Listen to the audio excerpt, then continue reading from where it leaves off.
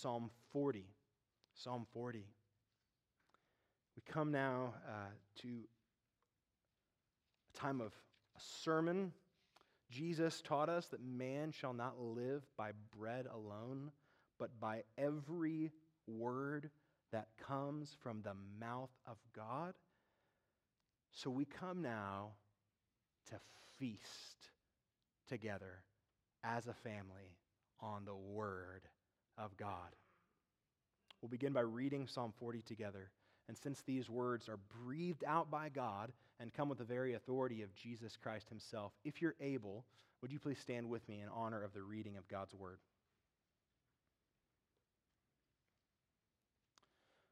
Psalm 40. The Holy Spirit says to the choir master, a psalm of David.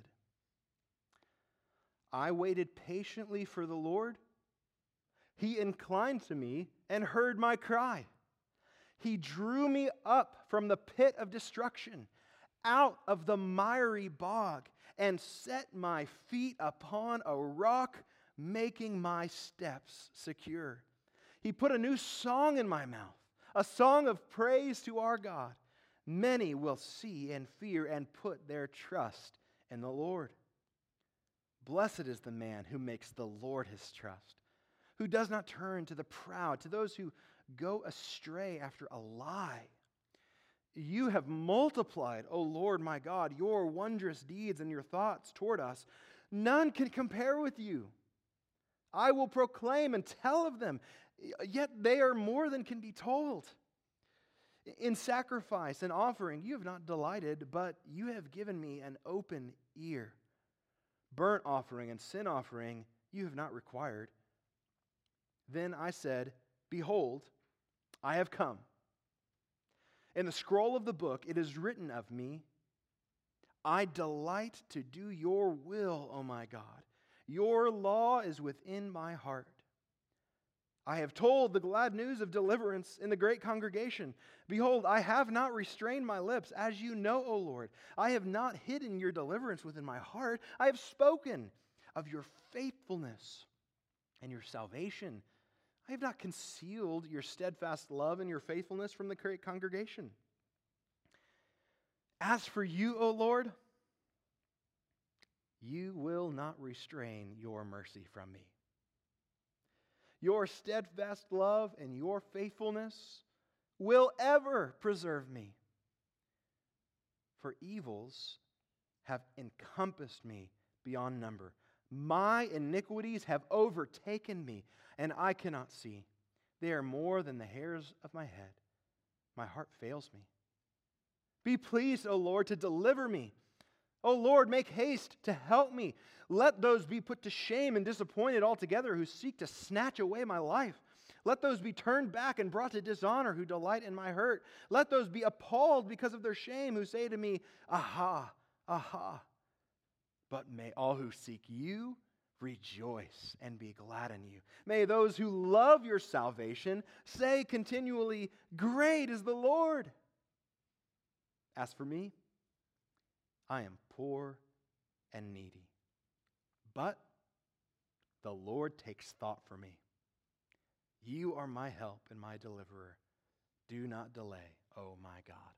The grass withers, the flower fades, but the word of our God will stand forever. You may be seated.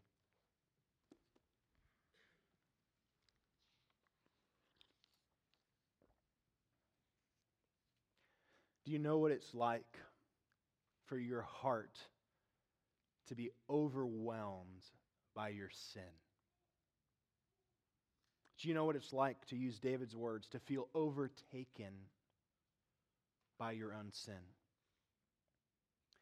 Maybe you've walked with Christ for a while. You know, there was a moment in your life when you realized you were a sinner and you wanted to know God. So you trusted in Jesus to save you from your sin and to reconcile you to God. And Jesus changed your life. And now, years later, you've been trying to follow Christ faithfully. You try to be a light to those around you, your neighbors, your family members. You try to make disciples within the local church. But lately, you have just been burdened by your sin. Maybe you are burdened because you sinned in front of someone that you were trying to reach for Christ.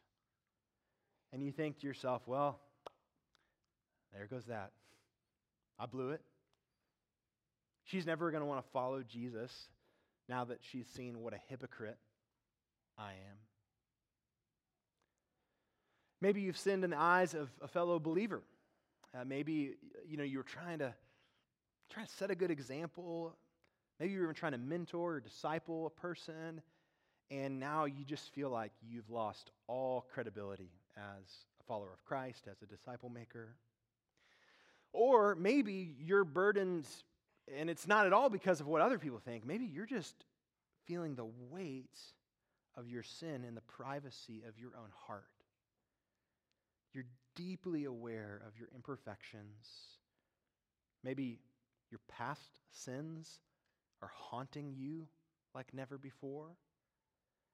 Maybe you've recently failed in a way that you didn't think that you could. So what do you do in those moments? Where do you turn? Well, David shows us in Psalm 40. Here's the message of Psalm 40 to us today. Trust now in the God who saved you then. Trust now in the God who saved you then. What we'll see in Psalm 40 is that David begins by remembering God's past salvation. He remembers how God delivered him from death. He remembers how God delivered him so that he could fulfill his duty as king to his people. And then after we see David remembering God's salvation, we'll see the reason why David was remembering God's past salvation. It's because he needed to trust in the Savior in the presence. David is overwhelmed by his sin. And so this man who was delivered in the past recognizes he needs to be delivered today. So David looks back on God's past salvation to fuel his faith in the present. He remembers what God has done before so that he can have confidence that God will come through now. And this is David's message to us today. Trust now in the God who saved you then. How do we do that? First, remember God's past salvation. Remember God's past salvation. We see this in verses 1 through 10. David begins Psalm 40 by remembering God's past salvation, starting in verses 1 through 3. Read those again with me. I waited patiently for the Lord. He inclined to me and heard my cry. He drew me up from the pit of destruction, out of the miry bog, and set my feet upon a rock, making my steps secure. He put a new song in my mouth, a song of praise to our God. Many will see and fear and put their trust in the Lord. In the past, David trusted in Yahweh to deliver him in his own timing. And Yahweh came through. Yahweh heard the king's cry. David describes being in this pit of destruction, trapped, unable to get out, destined for destruction. He describes it as a miry bog, stuck, unstable. Yet Yahweh delivered him. God drew his king up out of the pit. He brought him to a place of safety and solid footing. David paints this picture of how God delivered him in the past. And when he did, Yahweh gave David something to sing about. The Lord delivered the king, so the king praises the Lord for his salvation. And notice his song is not private. He hopes that many will hear this song, that many will see what Yahweh did and give him glory for delivering the king. David hopes that others will trust this God who delivered the king, so that the king's salvation would lead to the salvation of many. Well, likewise, we give glory to God today because God also delivered our King. When we're talking about remembering God's past salvation, first and foremost, we remember how our King, Jesus, was saved and how his salvation has led to our salvation. Our King Jesus, the Son of David, chose to enter the pit of destruction for his people. Jesus took on the sins of the world and was destroyed under the wrath of God for his people. Jesus went into the miry bog of death, a miry bog that no sinful human could ever escape on his own. And like David, Jesus cried to the Lord, and he was delivered. The author of Hebrews tells us that Jesus offered up loud cries to his Father, who was able to save him from death, and the Father heard the King's cries and drew him up from the pit of destruction, out of the miry bog of the grave. Jesus was delivered from death and is alive and reigning as King today.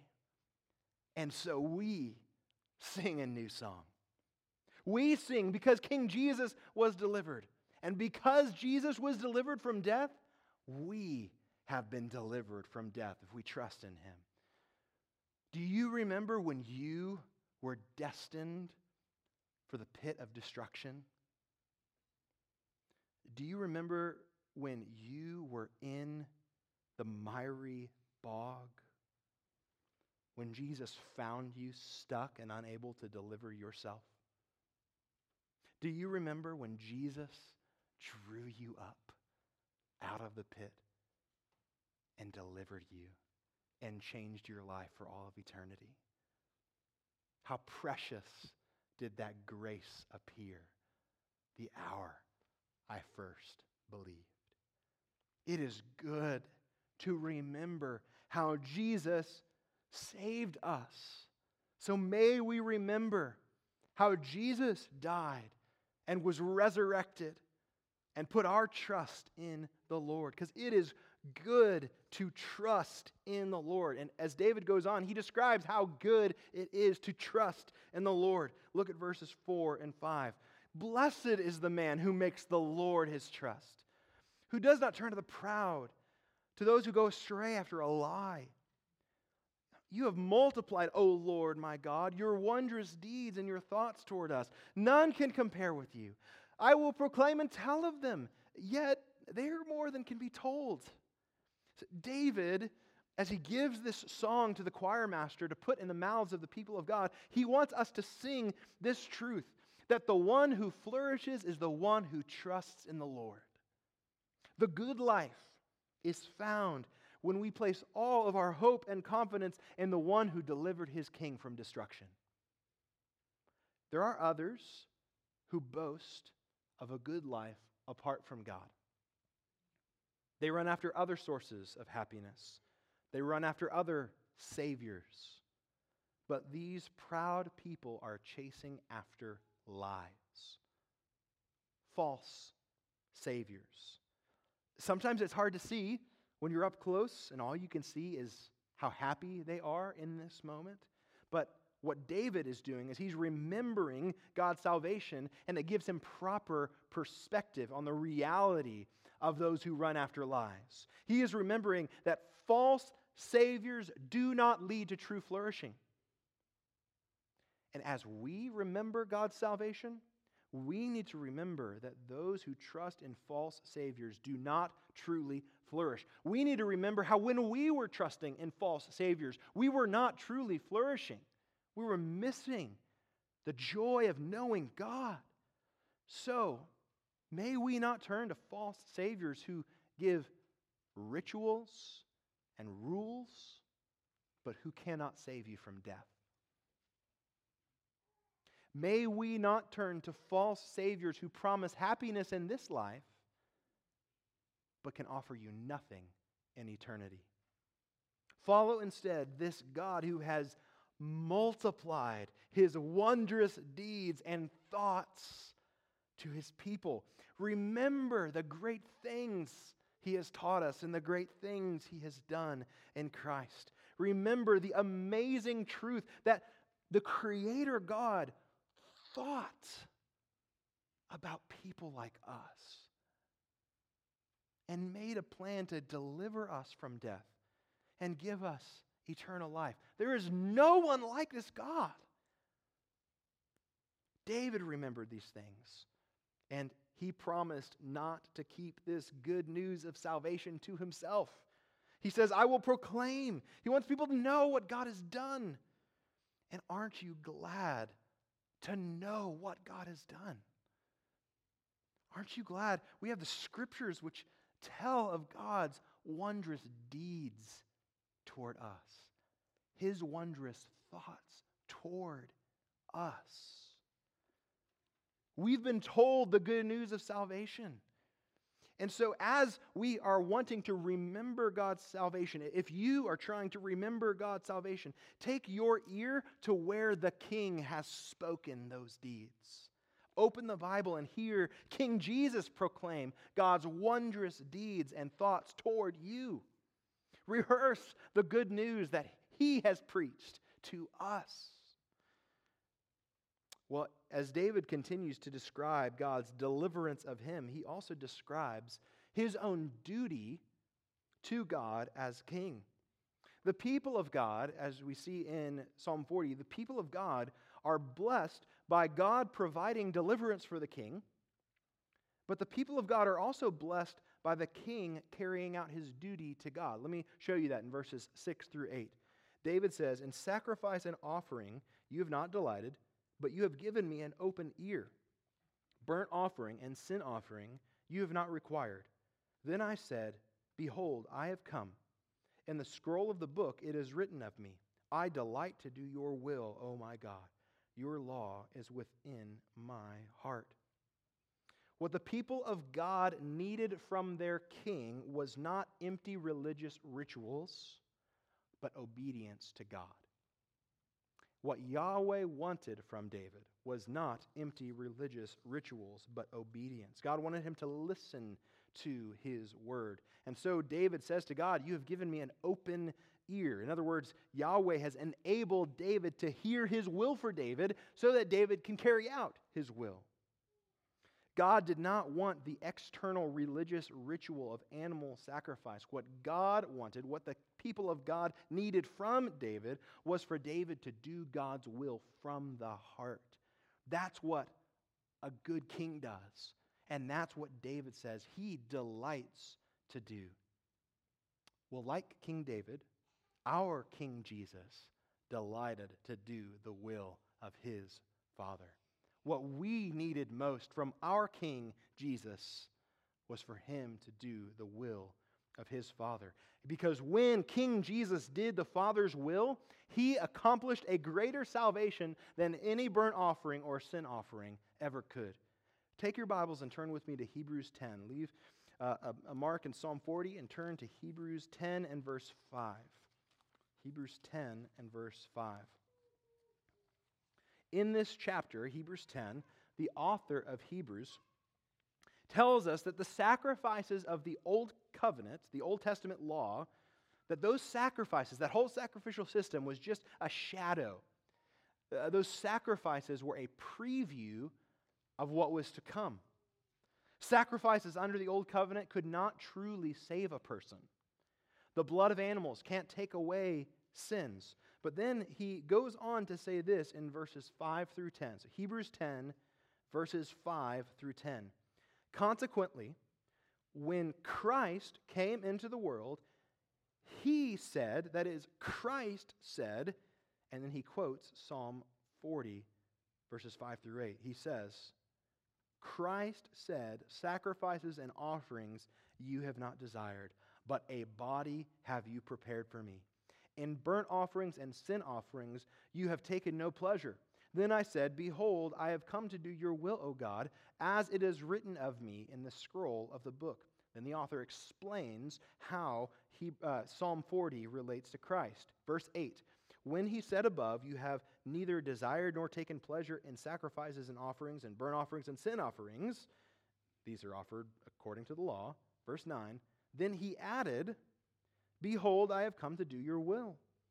He does away with the first in order to establish the second. And by that will, we have been sanctified through the offering of the body of Jesus Christ once for all. Christ came to do a work that the sacrifices of the old covenant could never accomplish. He came to do the will of the Father. And it was the Father's will for Jesus to offer his own body as a sacrifice. And because of Jesus' perfect obedience to God's will, because of King Jesus' perfect sacrifice, those who trust in him are cleansed of our sin. We who trust in him have had our sins taken away as far as east is from the west, as we sang from Psalm 103 before. This is the salvation we have in Christ. This is salvation that was accomplished as our King did the will of the Father. This is salvation worth remembering, and it's salvation worth declaring. And that's exactly what David does as he continues in Psalm 40. Let's turn back there, Psalm 40, and look at verses 9 and 10 again.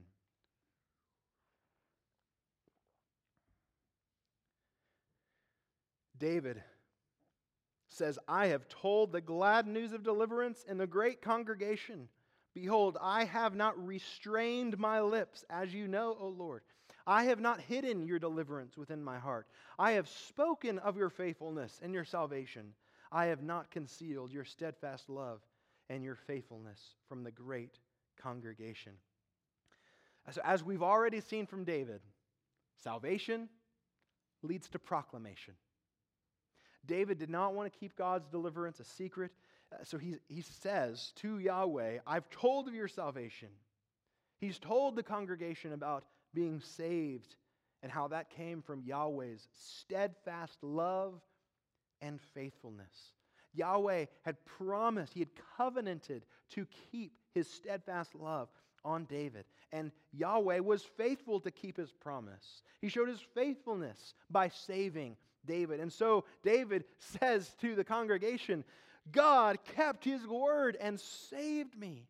Salvation leads to proclamation. And again, aren't you grateful that the glad news of deliverance in Christ has reached your ears? That it's been proclaimed to you? Aren't you glad that this good news was not hidden from you or concealed from you? Just remember how blessed we are to have heard the good news that Jesus Christ was delivered from the miry bog of death and is alive today. Remember how blessed we are to have heard the good news that Jesus Christ offered his body as a once-for-all sacrifice to take our sins away forever. Remember how this gospel of salvation, which was proclaimed by Jesus and proclaimed by his apostles and proclaimed by his people for millennia across nations, has made its way all the way to you. Remember God's salvation. You know, maybe today you're hearing David's story. You're hearing the story of Jesus. You're hearing the story of those who have been saved by Jesus. But this story of salvation is not your story. Maybe you can't remember God's past salvation because you've never trusted in Jesus to save you from your sins. Hear the glad news of deliverance for you today. God is extending to you an offer of forgiveness and cleansing and pardon and to be reconciled to God and to have life flourishing in Christ for all of eternity. David's desire is that many would see and fear and put their trust in the Lord. And that's our desire for you today. That you would see the salvation that God has purchased in Christ, the salvation that has changed the lives of people in this room, and that you would see it and fear God, that you would receive it for yourself, that you would trust in the Lord and be saved and delivered. Trust in this God who saves sinners. Trust in the death and resurrection of Jesus to forgive you of your sins, to cleanse you of all unrighteousness, and to reconcile you to the God who made you. If this story of salvation is already your story, King Jesus wants you to hear this good news today too.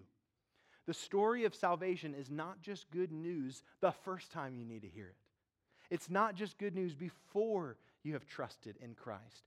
It is good news every day of trusting in Christ. David wants you to remember God's salvation. Why? Well, David was recalling how God saved him in the past because he was needing to be saved in the present. And that leads us to the second part of this psalm. As we seek to trust now the God who saved us then, not only do we need to remember God's salvation, we need to trust in the Savior today. Trust in the Savior today. In the last verses of Psalm 40, David highlights two ways that he needed to trust in the present, the one who saved him in the past. And we need to trust the Savior in these two ways in the present as well. First, trust Him for mercy. Trust Him for mercy. Look at verses 11 and 12. As for you, O Lord, you will not restrain your mercy from me. Your steadfast love and your faithfulness will ever preserve me. For evils have encompassed me beyond number. My iniquities have overtaken me, and I cannot see. They are more than the hairs of my head. My heart fails me. David needed salvation in the present. And what he needed to be saved from was his own sin. Now, this is a way that David is not like Christ, but this is a way that we are like David.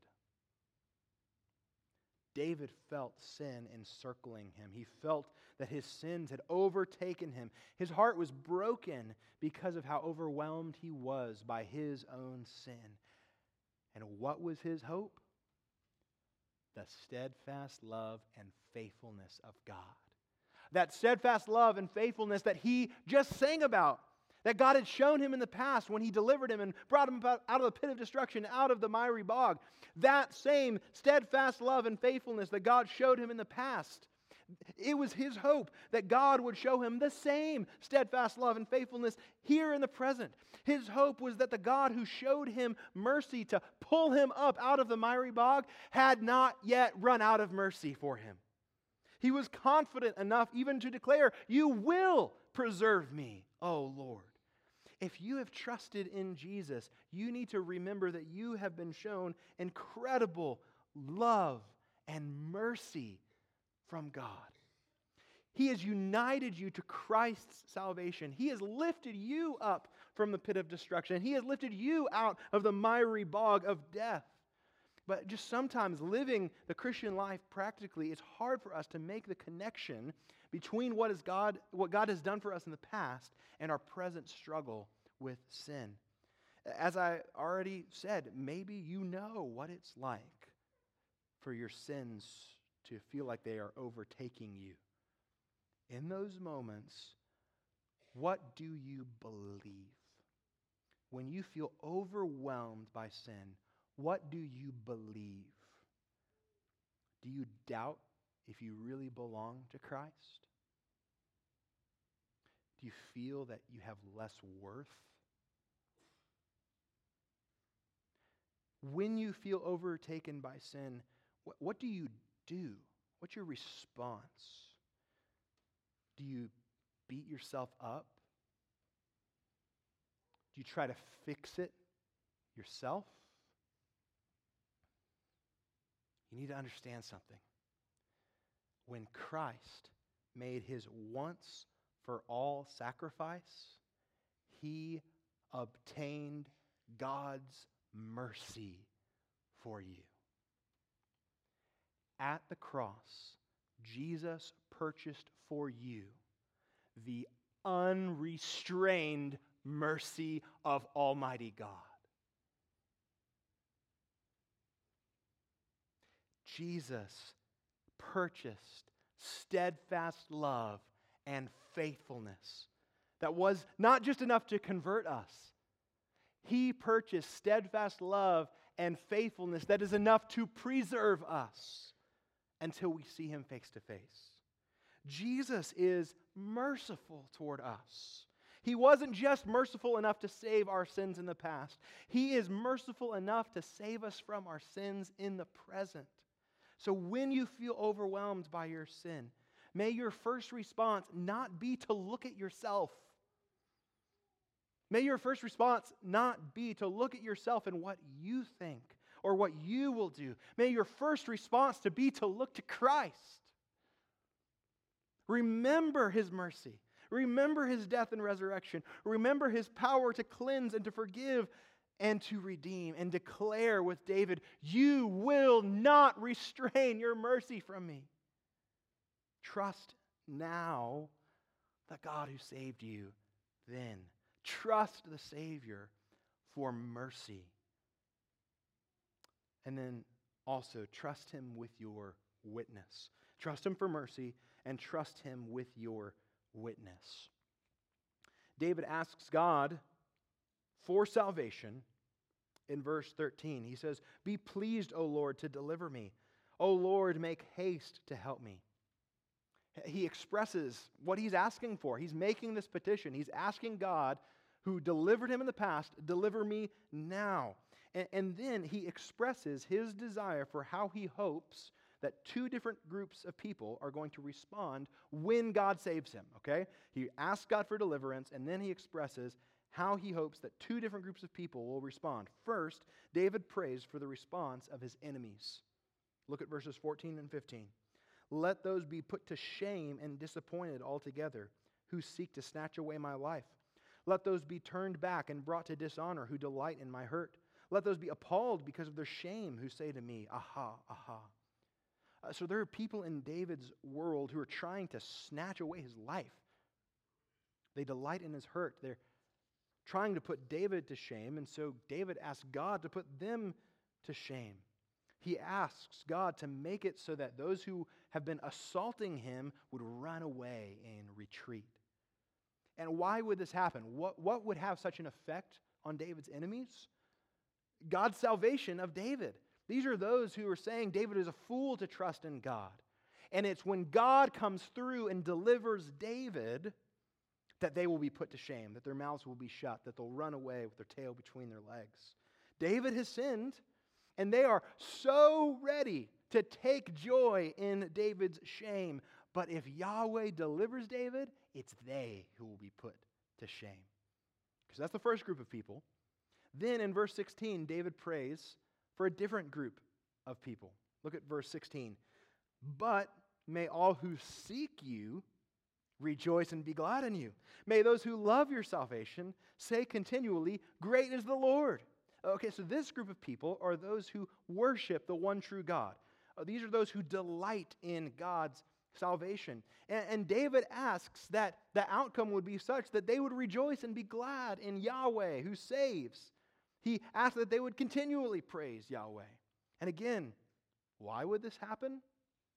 Because of God's deliverance of David. David is asking to be delivered so that those who trust in God would see that God did it, that God delivered him, that God saved him. He wants them to see and rejoice and have further and deeper trust in Yahweh. So that's those two groups of people. But then notice how he ends in verse 17. He's talked about his enemies. He's talked about his friends. What about himself?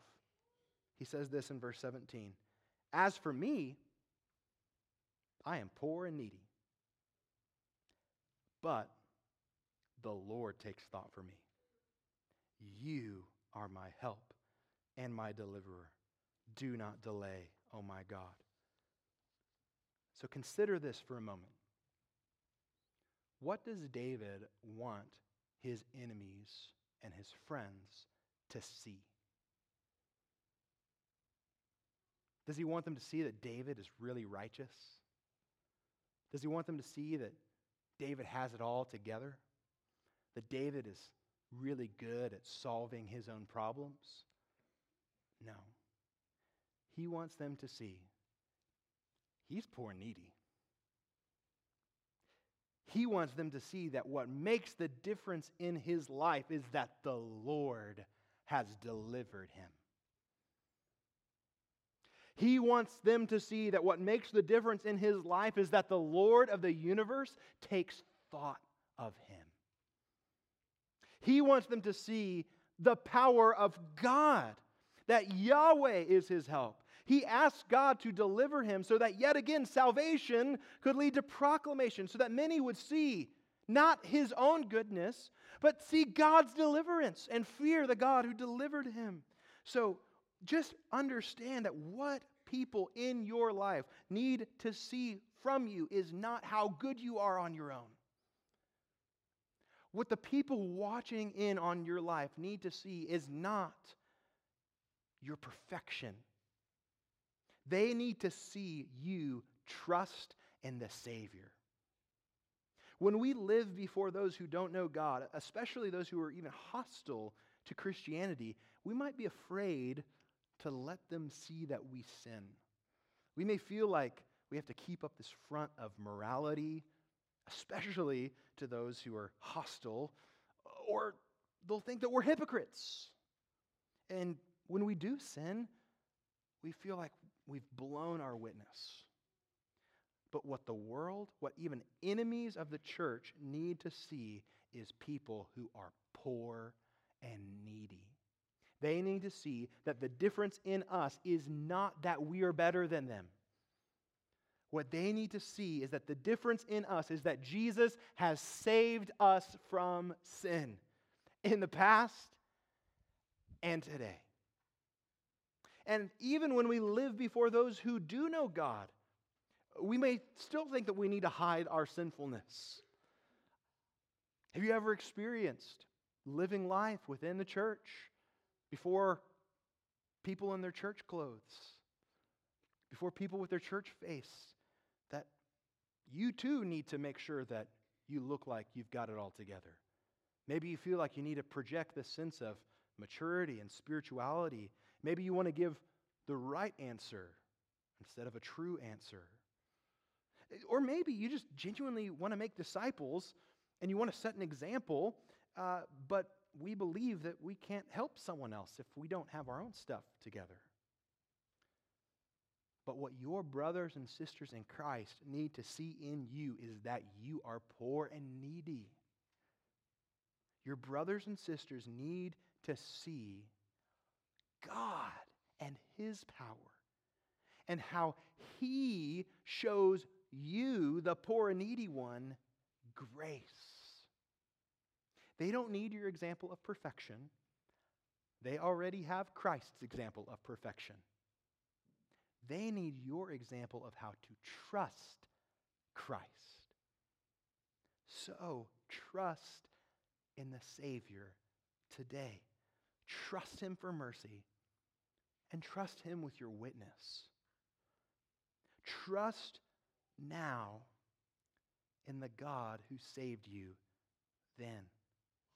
Remember how He saved you and renew your trust in the Savior today. Let God's past salvation fuel your faith in the present. God has not run out of mercy for you. The same cross that had the power to save you at your conversion has enough power for you today. Trust now the God who saved you then. Let's pray. Father,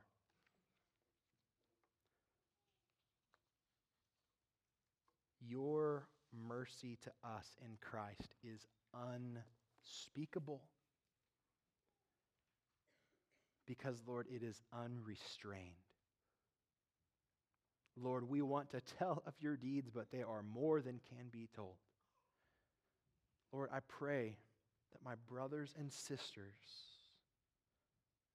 would remember your salvation. Lord, that you would bring their minds and their hearts back to the cross, back to how you have saved them and changed them and transformed them by the power of your grace. And Lord, that would change the way they live in the present. Lord, that they would find mercy in Christ now, that they would find hope now.